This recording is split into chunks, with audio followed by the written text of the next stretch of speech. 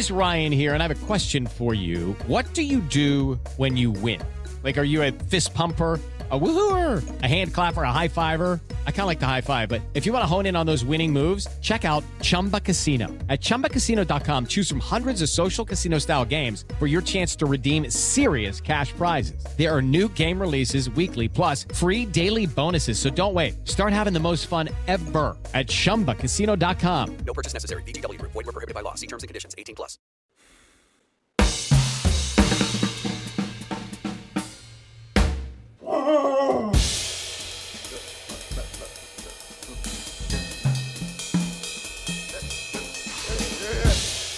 Ladies and gentlemen, can I please have your attention?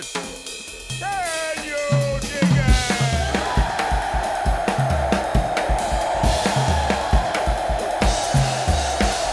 Greetings, dear listeners. This is Jonah Goldberg, host of the Remnant Podcast, brought to you by the Dispatch and Dispatch Media. We are continuing our marathon of racking and stacking interesting conversations before I disappear. And it occurred to me, I mentioned in the solo podcast on Friday that I had done this panel at AI about Paul Cantor. I was on the pop culture panel. There was also one on Shakespeare, which I'm unqualified to participate in. Though I do love annoying Shakespeare scholars by just asking them, did he really exist? Did he really write all those things, just to annoy them? And one of my co-panelists was actually a colleague of mine at AI. He went from being a suit to being a scholar at AI. And he is also a devotee of all things pop culture, and more like Paul Cantor in the sense that he actually has like a fancy PhD in like literature or something, or English and all that kind of thing. And I said, why haven't I had him on the podcast? So I invited him on the podcast. So Chris Scalia, welcome to the Remnant. Thank you, Jonah. It's great to be with you. Thanks a lot for inviting me. So we're going to get to the pop culture stuff, but I figured I needed to front load something because sometimes listeners don't like the pop culture stuff. They're like, save that for Glop. And in the great spirit of Dr. Johnny Fever from WKRP, I talk about whatever the hell I want on this podcast. And so I could just yell booger for the next hour. But I did think that some adroit listeners might have been curious about the fact that your last name is Scalia, and that you might be related to another almost as famous Scalia, Antonin Scalia, the late, great Supreme Court Justice. And that is in fact the case, correct? That is correct. I am the eighth of his 9 children. Number 8 in the birth order, number 1 in their hearts, as I like to say. Nice. I until the Scalia I saw the most was the priest. Yes. Which is Paul, right? Yes, Father Paul Scalia of the Arlington Diocese. Was he like, just going by gross pop culture stereotypes, like Saturday Night Fever and whatnot, was he your mom's favorite just because he was the priest? And that's just like the dream of good Catholic families, is to have a priest kid? Well, I think he's the favorite now, but growing up, I don't know that there were many indications that he was any better behaved than those of us who didn't go on to become a priest.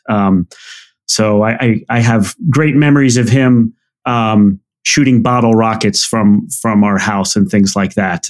So I don't know how evident it was early on to my parents that he would go that direction, but I did get a lot of my pop culture tastes from him, especially my musical tastes. So, and of course, he's been a significant influence religiously too. But first, it was the pop cultural influence. So, just on that note, and again, I'm asking this all in the spirit of respect and whatnot, but does he have strong feelings about Father Guido Sarducci? We have never talked about Father Guido Sarducci.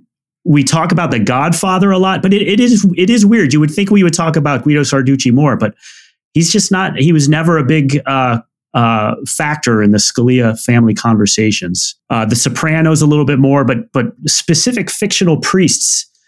We had so many real life priests to talk about and occasionally make fun of. All right, so I warned you in advance because I wanted permission. I wasn't going to bring up your dad if you didn't want to talk about your dad. It's just seems like good manners not to surprise somebody about that kind of thing. But I heard an interview once, which I thought was it Joan Biskupic who wrote a biography of your dad? Yeah. And I never read it. I don't know if it's any good on all the legal stuff and all that.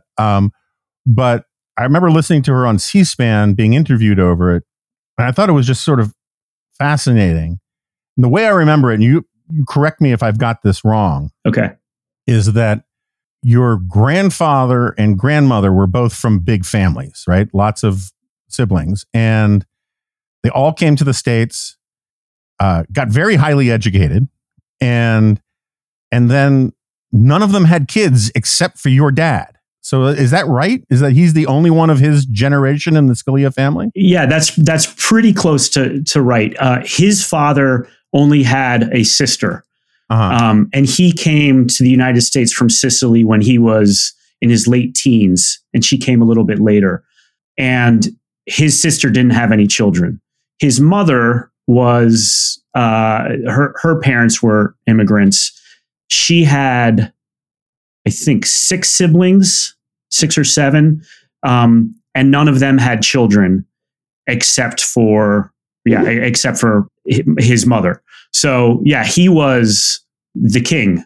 He was the only one, and then he went on, obviously, to have 9 children of his own. Right. So the Biskupic's point about this, putting your dad on the couch a little bit, was that he grew up in this environment with all of these aunts and uncles around, plus his own parents. It was a fairly intellectual or literate, artistically oriented family, and he had to sort of serve as the performer for all of them.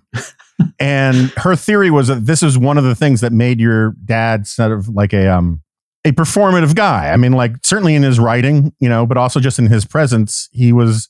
And I say this with the utmost respect. I love the guy, from afar, but he had a flair for the dramatic, right? He was kind of like an intellectually operatic kind of guy, and this was her theory about where that came from. Does that make any sense to you? It does make sense. You did ask me about the education of his family, and I didn't answer that. Yeah, his father was a professor of Romance languages, and his mother was a school teacher. So yeah, he came from pretty well-educated parentage. And I think Biskupic's assumptions they make sense, though. It's not like he was the only member of his family who was like that. It was just kind of a dramatic family to begin with. They all liked to talk. The ones I got to know pretty well liked telling stories, and they were good at it. But yeah, my dad was definitely a ham, and he liked. Or in high school, he starred in the school productions at Georgetown. He was part of the school's theater club there. Other members at different times obviously included Bradley Cooper and Jefferson Davis. So kind of mixed lineage there. But yeah, he definitely liked to perform. And I think that absolutely kind of part of that came from the fact that he was the center of attention for so many people in his family. And I would say that also being the only child of that generation inspired him to have a large family. My great aunt used to tell us a story about how she remembered my father when he was a kid going into the backyard of where he spent some time in New Jersey, and he used to throw. He was just on his own and lonely and muttering under his breath that he was going to have a lot of kids because he didn't want any of them to be lonely and bored like he was. So he was true to his word. We're not going to get deep into the legal stuff and all of that, but I did want to ask one other thing. When I started at AEI, Judge Bork was still there, and I hung out in Bork's orbit quite a bit. Walter Burns was still there. Mm-hmm. There were a lot of legendary conversations about an old poker game. Yeah, that Scalia, Rehnquist, Bork, Burns. I can't remember who else. Irving Kristol. That's right. Who was also still there when I got to AEI. How often were those games played, and were they ever at your house? They rotated. I think the games were once a month, and the houses rotated. So occasionally they would be at my house, and we were never allowed to participate. Obviously, none of the kids and my mother, none of us were allowed to participate. Basically, the kitchen was off limits whenever those matches were going on. And I was pretty clueless about. I didn't know who any of the people were when the poker game started.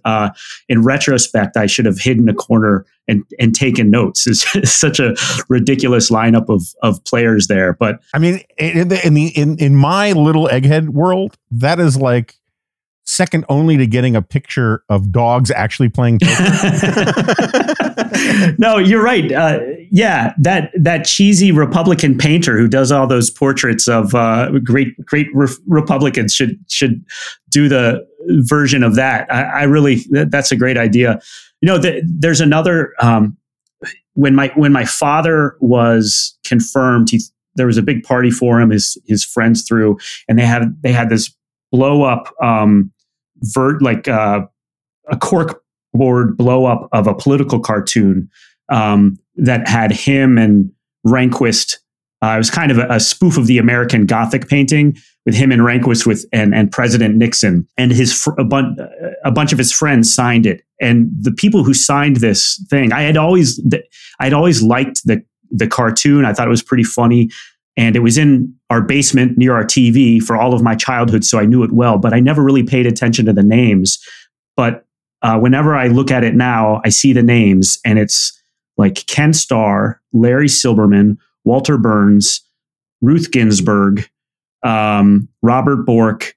It's just a murderer's row of legal figures from the 1980s and 90s. And again, I was a kid. I didn't get it. I didn't realize. Obviously, I knew it was a big deal that my dad had been confirmed to the Supreme Court, and I understood that it was a big job when he was on the court. But a lot of it was lost on me at the time. So, and again, you can dodge this entirely if you like, but was your dad unduly vexed by the borking of Bork?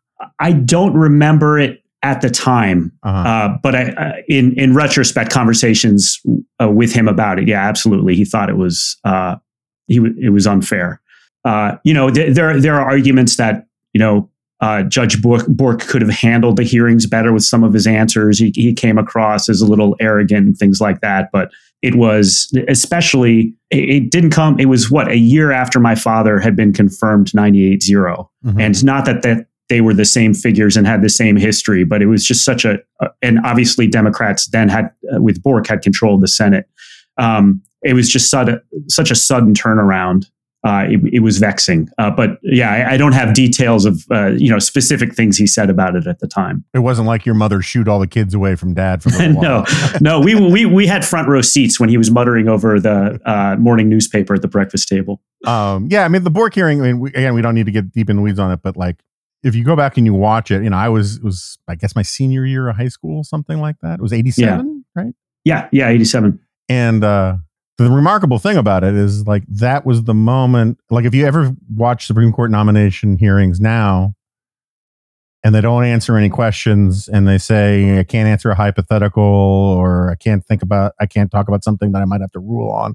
It's all because of the Bork thing, right? Because Bork actually ran it like a Yale seminar where he's like, well, that's an interesting question. You could do this, or you could do that. Right, exactly. And that's one of the things that killed him. I mean, other than, the perfidy of Joe Biden and Ted Kennedy. Well, the answer of his that gets the most criticism is somebody asked him why he wanted to be on the Supreme Court. And he said one of the reasons was that it would be an intellectual feast, which is certainly true. And that's a very professorial answer. But I think that was kind of turned against him as suggesting he was just, in it, as they say on reality shows, he was in it for the wrong reasons. But yeah, it was just, obviously those hearings changed everything. It led to, the next guy also, his replacement was a replacement nominee, Ginsburg. Yeah, he also had to bow out because of the demon weed. Yeah, exactly. Which is hard to imagine somebody bowing out for now. I always thought, again, you'd hear these stories because Scalia, your dad and Bork, they were both at AEI together for a while when your dad was the editor of, I believe, Regulation Magazine. Yeah. And renew your subscription. The thing is like, I loved Judge Bork. I mean, a very intimidating dude, but like, I got to be pretty friendly with him. But the thing is, and I think I shook your dad's hand once, but personality types could not be more different, right? I mean, like Judge Bork, you could ask him a multivariate, complex question with all these contingencies, and then he would just respond, "No," and that was it. And your dad would be like the kind of person who would say, "Well, they would get into it was just very different types." But anyway, I mean, Bork he was such an important figure in the rise of the American legal movement, and because of what happened to him when he was nominated, I think a lot of people don't recognize that, and they just kind of see him as the guy who didn't get through the hearings. But the court, as it is now, I think it's fair to say we probably wouldn't have it as it is now if it weren't for Judge Bork. I think that's also true of my father, but for sure. And I know you weren't asking me about Judge Bork, but I do think it's just kind of tragic how he was treated, because he gets all of his contributions are kind of overshadowed by that. We're going to switch gears now. On the panel that we did, you lamented the decline of private investigator TV shows. Yes, and you started listing a few, and then I threw out Banachek. Yeah, I felt terrible. I hadn't heard of it. So Banachek was a George Peppard TV show from, like, I want to say 71, 72, 71, 73, something like that. So between Breakfast at Tiffany's and the A-Team, this is what he did. Well, and also I would, like before the A-Team, there was, of course, Damnation Alley, which terrified me as a kid. But I don't know that show either. That was a movie. Okay. My understanding, I think I got this from Pod, but my understanding is, so Damnation Alley was a post-apocalyptic movie where basically Peppard, and I really hope I haven't screwed this up if it wasn't Peppard in it, but I'm pretty sure it was. But anyway, they had these super RVs that could withstand a nuclear war, and they had to go do something to fix something or whatever, and there were like man-eating cockroaches, and it kind of terrified me. But the funny thing is, it came out, I believe, in 77, and Hollywood was convinced it was going to be the giant blockbuster, and instead, this little movie that they all had scorn for called Star Wars blew it away. But anyway, Banachek was a Polish PI who solved major crimes and then got a cut, like 10% off the top, from the insurance companies. And his big go-to thing was he constantly talked about these old Polish proverbs. And I'll just read you a couple of them. A truly wise man never plays leapfrog with a unicorn. Read the whole library, my son, but the cheese will still smell after 4 days. 12 good horses and silver candlesticks won't stop the snow from falling in Bialystok. Anyway, it's all true, all undeniable. Yeah. When an owl comes to a mouse picnic, it's not there for the sack races. And anyway, there's a lot of that stuff, and I just figured I would. So were those aphorisms kind of the show's way of kind of telling Polish jokes? Are those aphorisms supposed to be like the Polish submarine with screen doors, or what? I don't think so. I mean, again, it came out when I was a toddler, and I only saw it intermittently in reruns. But there's just something about the name Banachek that I just always loved. It's sort of like it rolls off the tongue the way Barnaky does from Bill Murray in Stripes. Barnaky, he owes me money. My sister married somebody by the last name Banashevsky, which is maybe even better. And which one of the reasons I'm surprised I've never heard of this show. You think they would have claimed that name for their own, but oh well. All right, so make your case about what the lamentable decline of PI movies. Well, to name some other shows that your listeners may have heard of. You go back to there's Sherlock Holmes, obviously, but and film noir often was about private investigators, especially Philip Marlowe from the Raymond Chandler novels. But in the 70s and 80s, so many TV shows were based on them, like one of my dad's favorite, The Rockford Files. I'm rewatching that series now, and it is It's great. It's fantastic. Obviously, it's not HBO prestige quality, but it's really good. Magnum PI. Obviously, the PI is Private Investigator. Simon and Simon, which was a favorite that people have forgotten about, but that was a really good one. And there are others. Those Heart to Heart. Heart to Heart, they were PIs, weren't they? The A-Team, they were kind of PIs. I count them. And then even more recently, Burn Notice, one of Adam White's favorite shows, I think. He was a PI. Monk was sort of a PI he was technically a consultant, but those shows, they don't have shows like that anymore. And instead, you have a lot of crime shows just about the cops. And that in and itself isn't new. Obviously, you could name a lot like NYPD Blue or Hill Street Blues. Or Dragnet. I mean, yeah, exactly. But now that's all there is. And they have them for, every city in America. So, you have FBI Omaha. And it's, in other words, it's the institutionalization of, I guess, crime fighting or detective work. And I think it's just interesting, especially in a time when we actually seem more skeptical of police in general. We don't have more shows that kind of have crime fighting or crime solving outside of those institutions. And I thought it was especially interesting in relation to the work of the scholar we were discussing, Paul Cantor, who really liked writing about kind of the American commercial spirit and what he spontaneous order. And the PI seems to fit in that category a bit, because he's kind of straddling the line between this public service and the institution of the police department and private commerce and capitalism. Rockford's a great example because he's always going to his police buddy friend for help, but is also always in trouble with the police. And every other episode has to spend the night in a cell for one reason or another.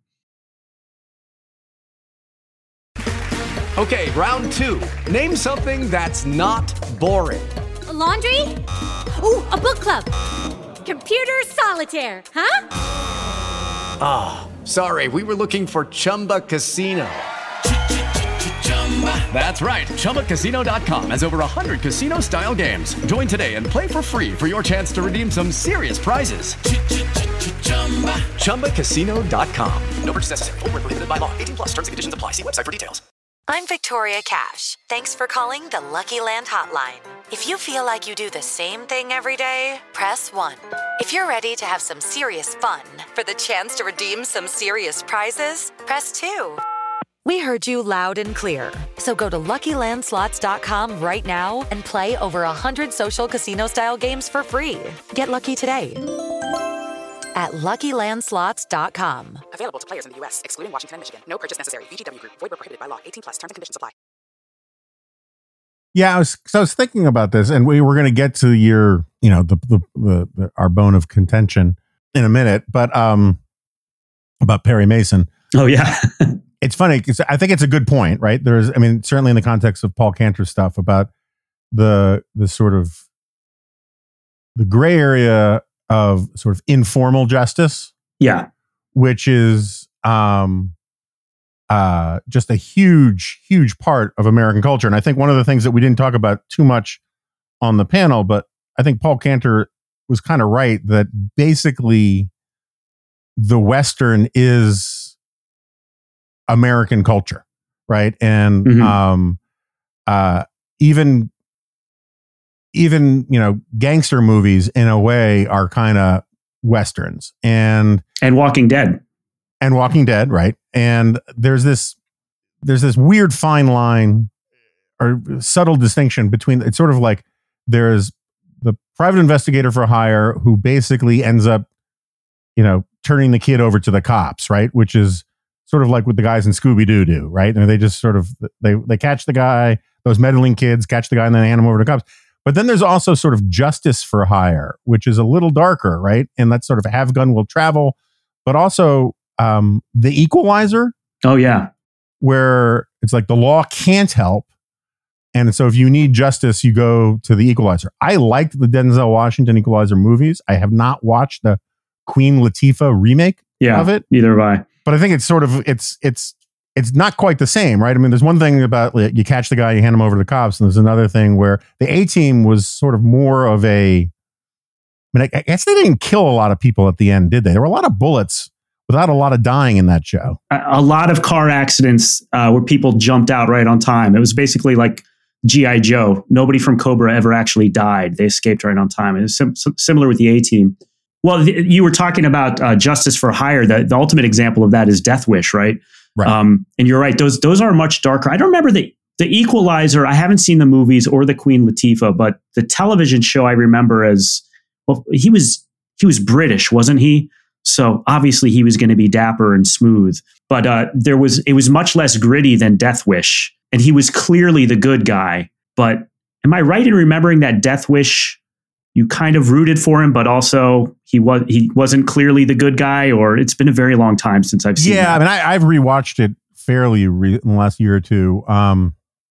You kind of he was sort of an anti-hero. You know, you kind of rooted for him and all this, but part of it was part of the point of the thing was the indictment of the system. Where right, exactly. Yeah. At the end of the movie, the police catch him and say, "Get out of town," because Bronson's character is too popular to prosecute, and which is an interesting indictment of the system. You know, I was talking to somebody about the private investigators after our panel, and they mentioned Batman. And, you know, Batman was originally, the series was Detective Comics. And, you know, you wouldn't hire Batman, but he was essentially a private investigator who worked closely with the police, you know, whenever Commissioner Gordon needed them. I think it was actually for a while, the tagline was World's Greatest Detective or something like that. Yeah, that's right. Yep. Yeah. I think if you charted the course of Batman throughout the comic books and popular culture, he starts as a freelancer who helps the cops to, as things get grittier, to basically justice, on his own kind of thing. But I guess what I find so interesting to circle back on why this topic interests me for, probably to an unhealthy extreme.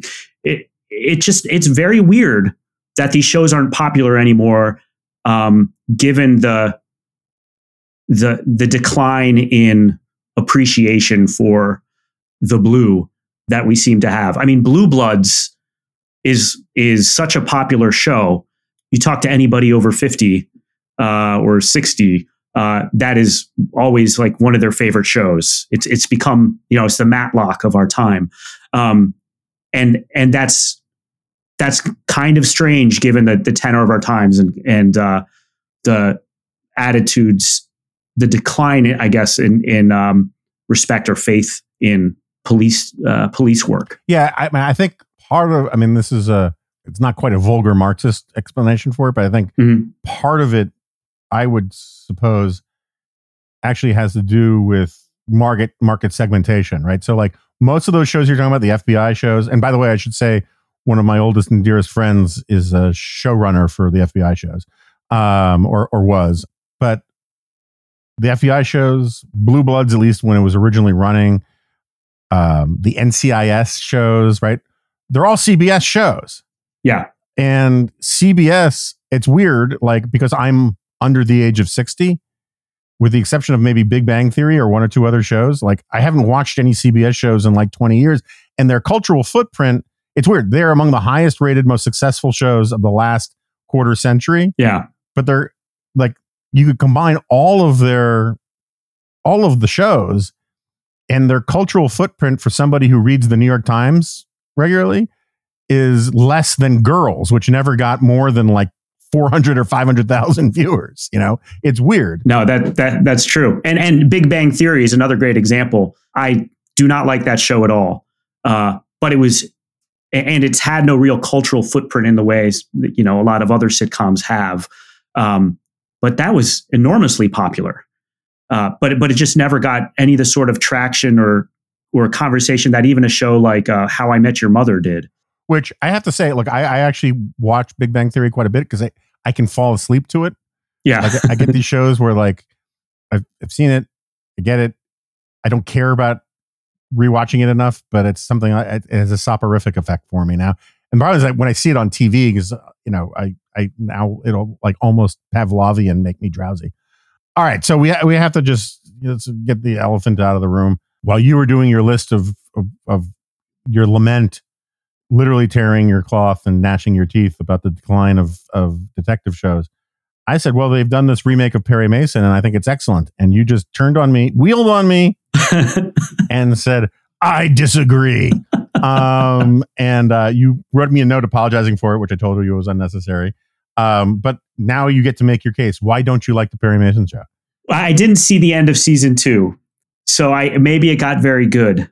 It's not because I'm a huge fan of the original Perry Mason, because I've only really seen a few episodes.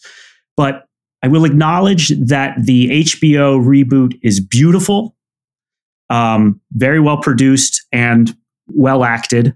But it seemed to me like they were trying too hard to subvert what the original was about, which was, from what I understand, what I've seen, the original was kind of a belief in justice, a belief in the American system, and the new version kind of subverts that at every turn. Perry Mason is he's basically an alcoholic. His life is a total mess, and he just kind of winds up in his position by accident. His DA friend doesn't really believe in justice. The last I saw, he was just saying it's basically all a game. And it's just, I just wondered why they bothered calling it Perry Mason, apart from the obvious reason, which is the IP prestige. It was just so different from the original that I found it a little annoying. And I might even call it a little too woke with some of the casting. It seemed like they were checking an awful lot of boxes with the secondary characters as well. So I will grant you some of that. I think that the cinematography of it, the set design, the costuming is, if it doesn't get an Emmy for one or all of those things, the system is rigged. And I agree with you. There was a little too much transgressive, let's topple icon kind of stuff. I didn't get, in part because of you, I didn't really like or watch the original Perry Mason show, in part because it was so friggin' predictable, because he won every single case but one in the history of the show. Yeah. And so it got really formulaic for me.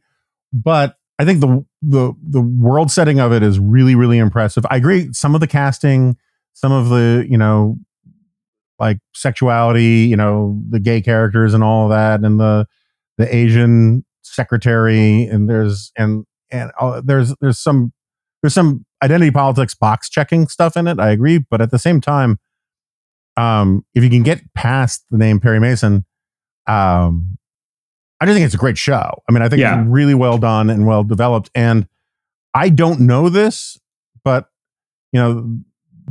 before the original TV show, there was a Perry Mason radio show, and before that, there were a lot of novels and short stories. And for all I know, it's more authentic towards the original stories. It's sort of like, I kind of feel like this way, or it may not be, but you see these movies, where they try to do Cinderella in a gritty way, or, that kind of thing. And people get really pissed off about it. And then I'm always like, have you ever read like what the original stories were like? Where the Slippers, originally the stepsisters, they cut off their toes to fit into the slippers, right? You could go a lot darker, and the stories were grim. No, I've actually heard that the new version is more in keeping with the original novels and stories. But yeah, I haven't read those myself either, so I can't confirm that. But yeah, that does make sense. Well, I mean, just to go back to kind of the over the top nature of how many issues they're trying to cover in the most recent one.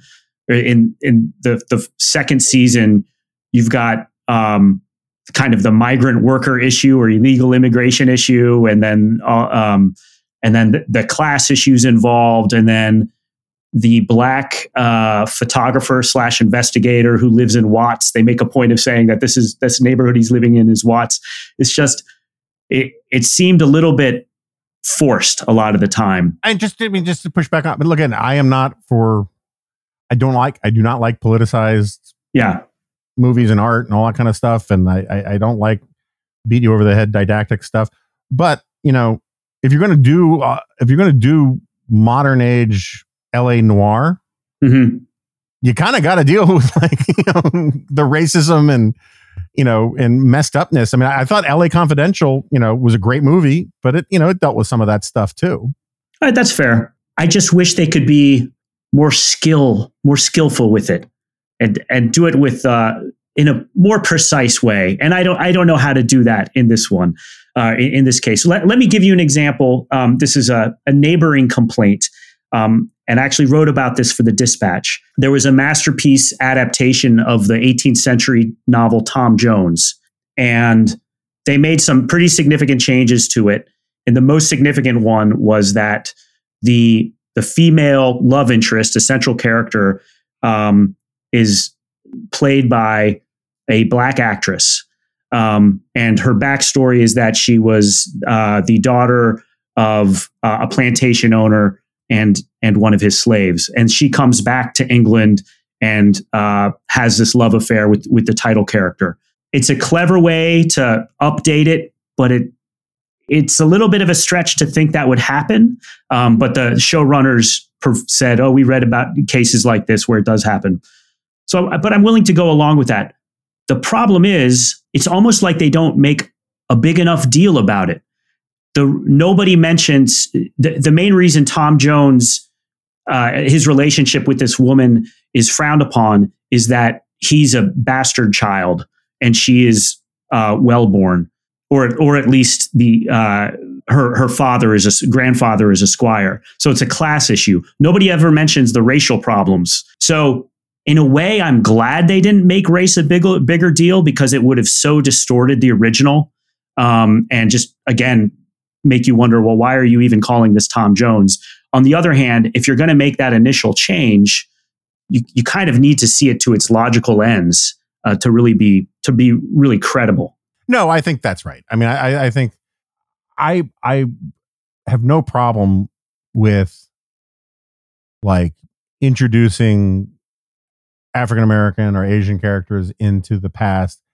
And if you're going to make them, if you're just casting actors to have a more inclusive cast, or they're the best actor or all that kind of stuff, it's fine. But if you're going to lean into the character's race or sexuality or any of that kind of stuff, you kind of need to have the other characters deal with it as they would have contemporaneously, or it just feels like they're retconning the past. And I think that's often a problem. Right. I think that's a good way of putting it. All right. So you entered this issue into the discussion on the panel, and it seems apropos, given, first of all, the fact that there were some listeners to the podcast I did with Brett Devereaux about ancient Rome who accused me of anti-Italian bigotry. and then there's the problem of my wife, who does not like mob movies because she thinks they glorify the mafia and criminals. And you brought up in the Kinter panel that you played the identity politics card and said, as somebody with a vowel at the end of their last name, you needed to address some question about The Godfather or whatnot. So I just sort of generally speaking, as a proud Italian American, do you have issues with the Hollywood portrayal of the mafia? Which if you feel like you have to say the mafia doesn't exist, we can have that conversation too. But how do you think about that stuff? My family, the Godfather is Thanksgiving viewing for us. So I was not raised to see that as an insult to Italian Americans. In the context of the panel, a student attending commented afterwards that she didn't like the Godfather movies because they glorified the mob, and that's not how I see the movies at all.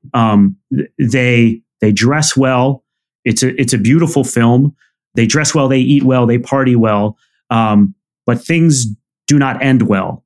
And I think it shows that, I think the movies show that what the characters end up sacrificing to get what they have, and have only fleetingly isn't worth what they do. So from that perspective, I don't see them as glorifying that way of life. And from the perspective of kind of Italian American heritage, I guess I'm not offended by it at all, in part because nobody else in my family was, but also because I think by the time I was watching it, there really wasn't a whole lot of anti-Italian American bigotry. I mean, my father was the first Italian American on the Supreme Court, and that was a big deal at the time, but it wasn't a huge deal at the time. I think by then Italian Americans had been, by the time I was experiencing these films, Italian Americans had been assimilated enough into the culture that it wasn't so offensive. Yeah, it's funny. It surprises a lot of people to point it out, but like the ethnic politics thing of it, identity politics seems like too strong. Yeah, but was sufficiently powerful in the 80s that Mario Cuomo lobbied for Scalia to get the seat, for your dad to get the seat on these grounds. Yeah, that like it was good for the Italians. Yeah, and like it is inconceivable that a leading light of the Democratic Party today would make that kind of argument for a very conservative nominee. Oh, it's good for the polls, just, it would not, the Czechs need this, it wouldn't occur to people. And it shows you, I think it's kind of progress, but it's also kind of just, interesting. Yeah. Frank Sinatra wrote my dad a congratulatory letter after he was confirmed, which was surreal, but also kind of awesome. Yeah. That is awesome. I was just watching a few minutes of Ocean's 13 the other night, and while we were getting dinner ready, and there's this whole spiel in that you never betray, you never go back, you never break faith with somebody who shook Sinatra's hand.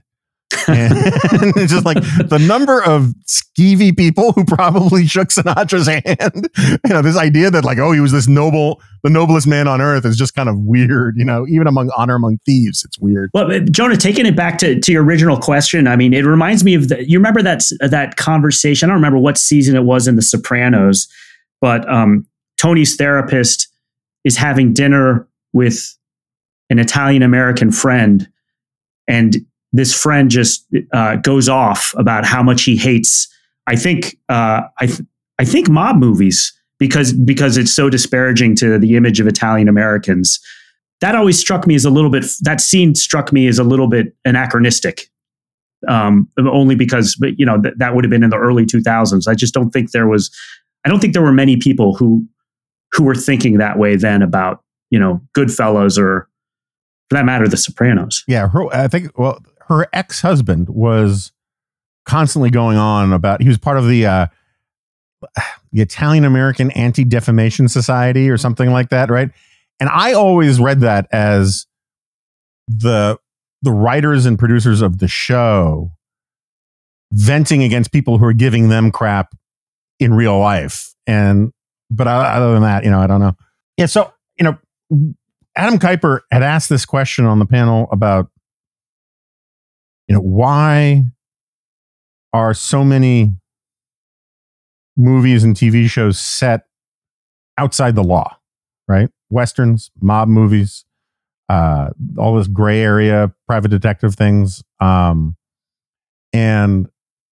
it's one of those kind of questions that on the one hand, I thought was, I don't mean this as an insult to Adam, but it was sort of like simultaneously dumb and really smart because, on the one hand, you can't make a lot of good, entertaining movies where everybody plays by the rules. They do their homework. They don't cheat on their wives. They come home straight after work and have dinner, go to bed, and start their day over and live lives of decency because there's just no drama in that, right? So you have to go outside. And the reason I bring this up, and that was part of my answer to him, is just like, that's where the entertainment is. But I think, there's a reason why in so many of the sci-fi movies, they have to go to the fringes of space like in Aliens or whatever, because, well, I would love to watch a movie set on Earth that's just about sort of normal futuristic politics and, in business. Most people wouldn't. Well, look at when Star Wars became about, taxes in the prequels, It was not quite as exciting. Right. Although I got to say that the new, I can't remember what it's called. Gosh, it's going to kill me. The spin-off series that they recently had. Andor. I think that was good. Really well done about how they kind of show the dark side of being part of an evil empire, as it were. But I think that's sort of the reason I bring it up is I think that's sort of the defense of mob movies to a certain extent is you have to show the world outside of conventional morality and rule of law and basic decency, in part to sort of get more at human nature, right? Because people who work hard and play by the rules and all that kind of stuff, you don't display the sort of interesting eternal parts of human nature in ways that are particularly entertaining. You got to sort of put people in extreme situations, and whether that's an asteroid coming or aliens attacking or you're a mob movie, that's where the sort of the eternal truths of human nature are going to emerge and be kind of more interesting. I think that's right. And Cantor wrote really well about The Godfather as a kind of maybe a moral telling of the American dream is too strong a statement, but an exploration of the American dream.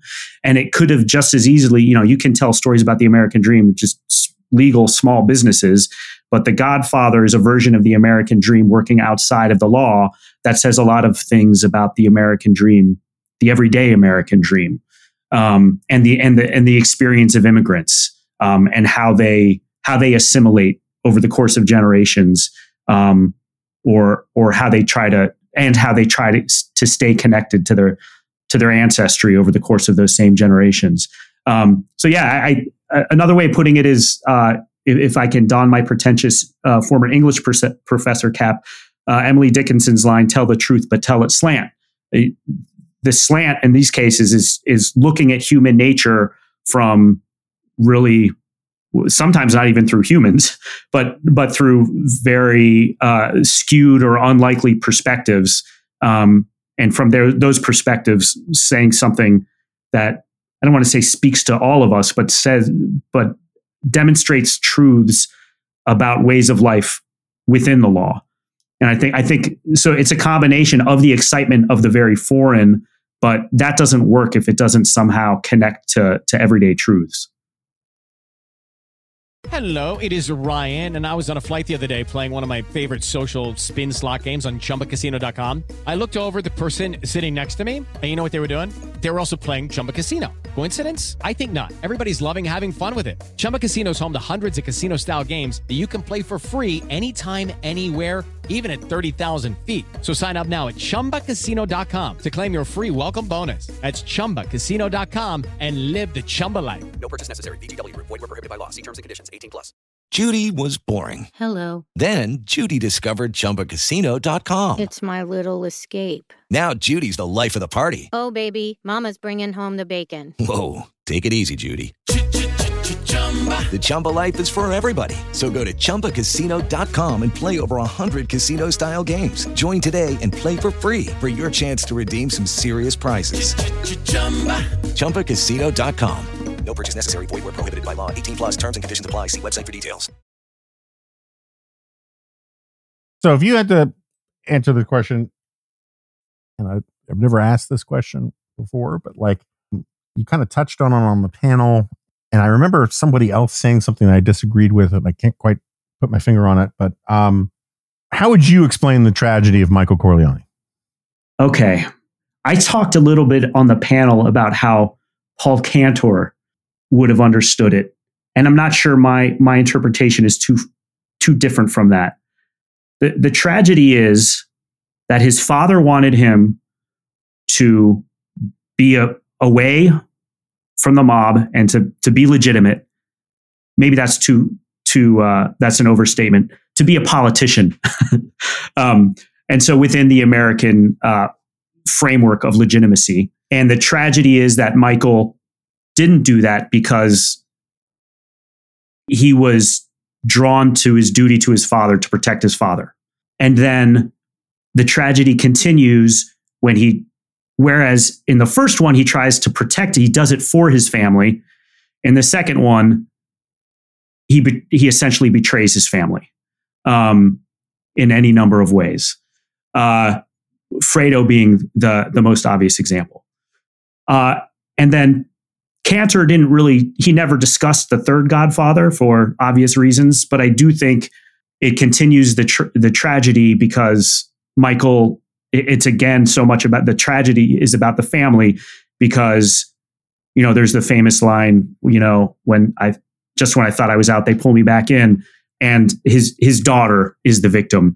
I'm guessing people in the theaters may have actually cheered that death given the quality of the acting, but I think it's a tragedy of being torn between competing senses of obligation and consistently, I don't know if he chose incorrectly to protect his father, but the tragedies are ultimately tragedies about his family. Yeah. So, I mean, the reason I'm thinking about this is I think that's general. I think that's right. And it's definitely, it's one correct interpretation, right? The thing I'm getting at is Cantor argued that, or it said in an interview or something he wrote that Coppola thought that it was The Godfather was really a metaphor for the dehumanizing aspects of capitalism. And one of the things I like about Cantor is he says that the creators of these artworks are often wrong about what their artworks mean, which I kind of like. But in a sense, I think there's some truth to it in this sense. And it's not the sense that Coppola meant, but, so one of my big things is this idea from Friedrich Hayek about the microcosm and the macrocosm that, or, what the German political scientists call Gemeinschaft and Gesellschaft. And Gemeinschaft is the informal stuff, family, bonds of faith, right? The microcosm is friendships, family, faith, the little platoons, these things that work on informal rules of reciprocity and kinship and tradition and all that kind of stuff.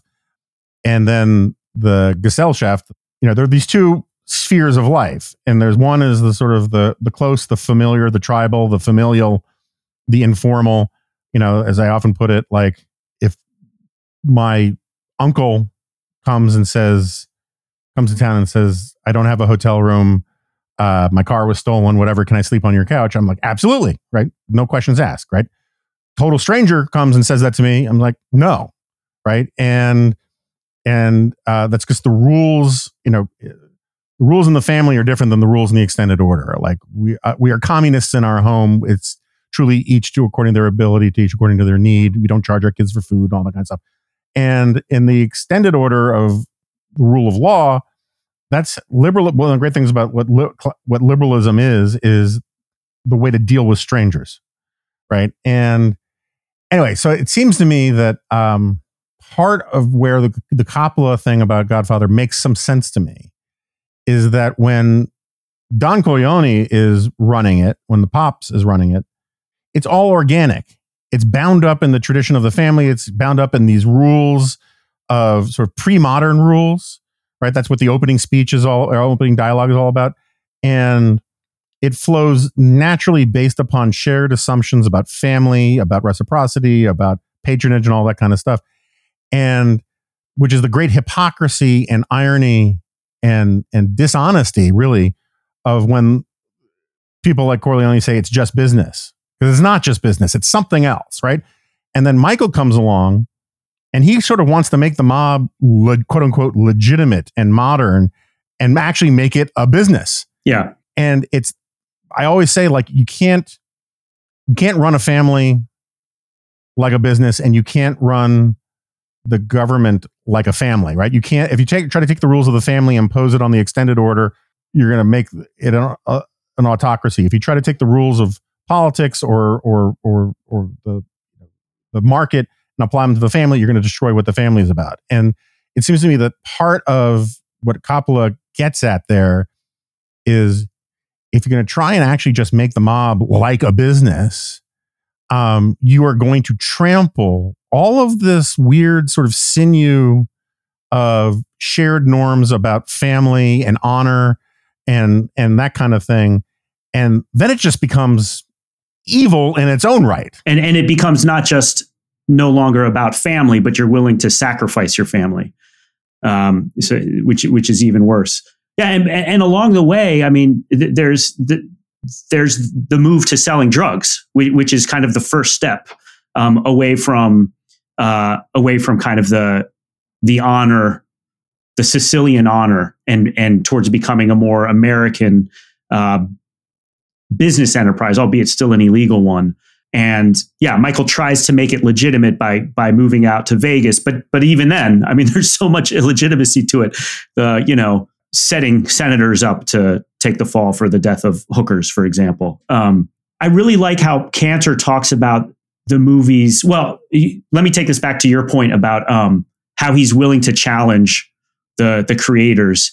This came up in the context in the panel in the context of Breaking Bad, where he was willing to challenge the writer and creator Vince Gilligan's understanding of Walter White as somebody who went from Mr. Chip to Scarface. And Paul said, I had lunch with him. He's a wonderful guy, but he was wrong about this. and I don't know what I think about, whether Gilligan was actually wrong about that, but his Cantor's readings of Breaking Bad, I think, are phenomenal because and they do something that his work on The Godfather did as well, which was to take this pop culture seriously.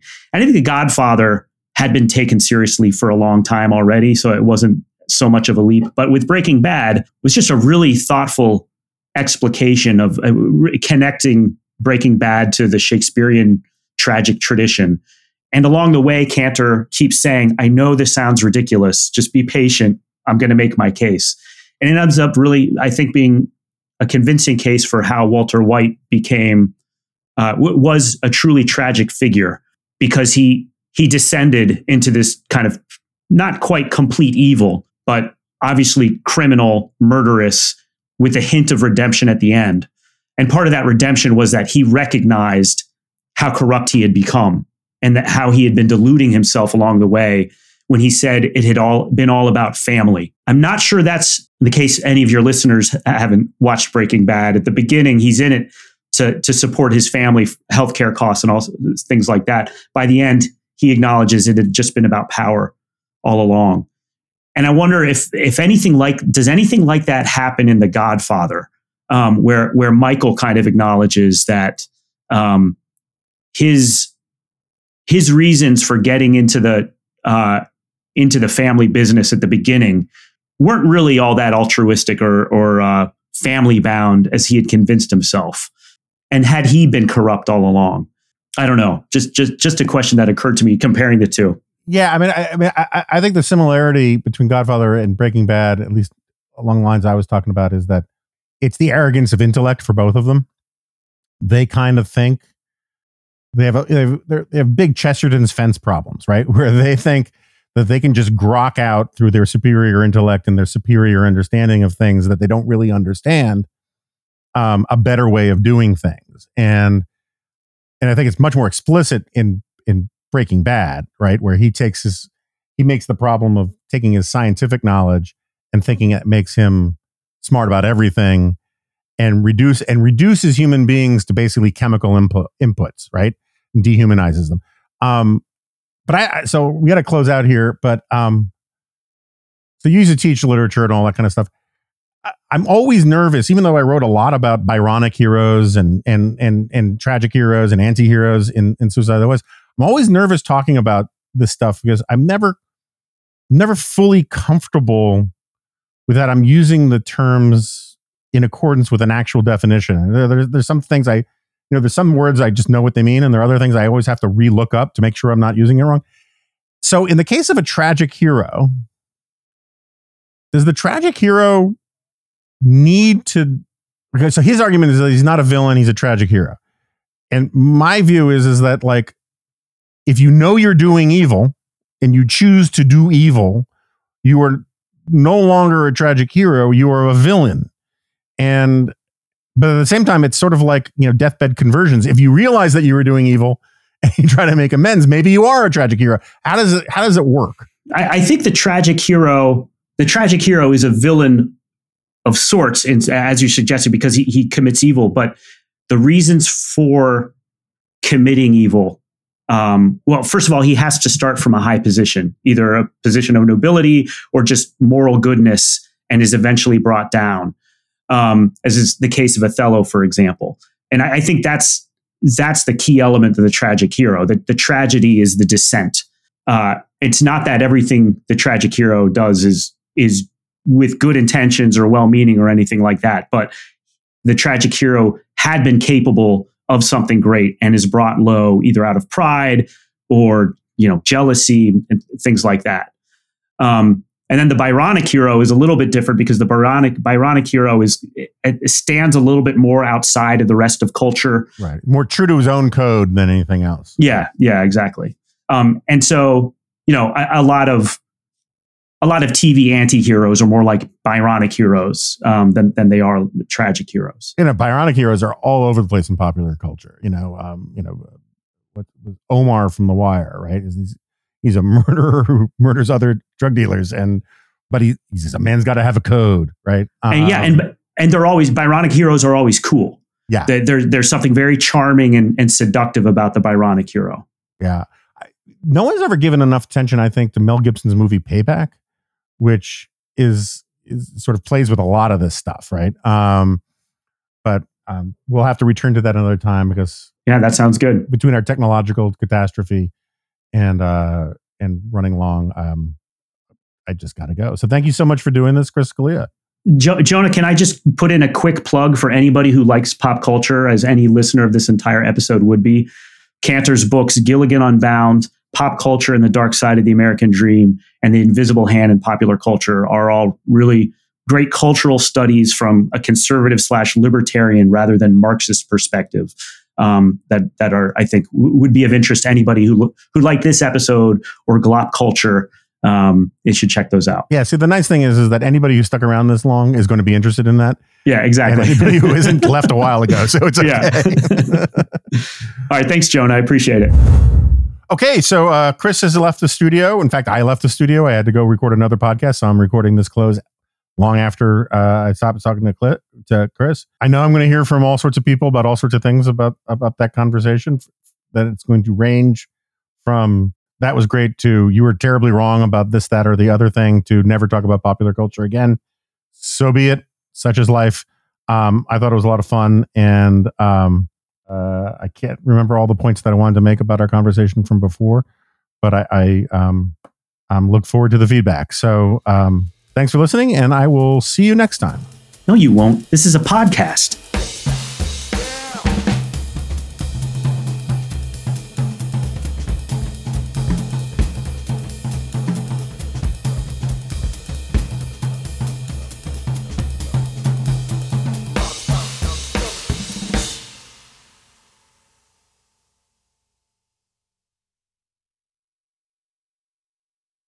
I'm Victoria Cash. Thanks for calling the Lucky Land Hotline.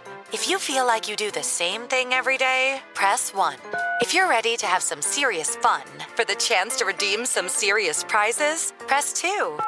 We heard you loud and clear. So go to LuckyLandSlots.com right now and play over 100 social casino-style games for free.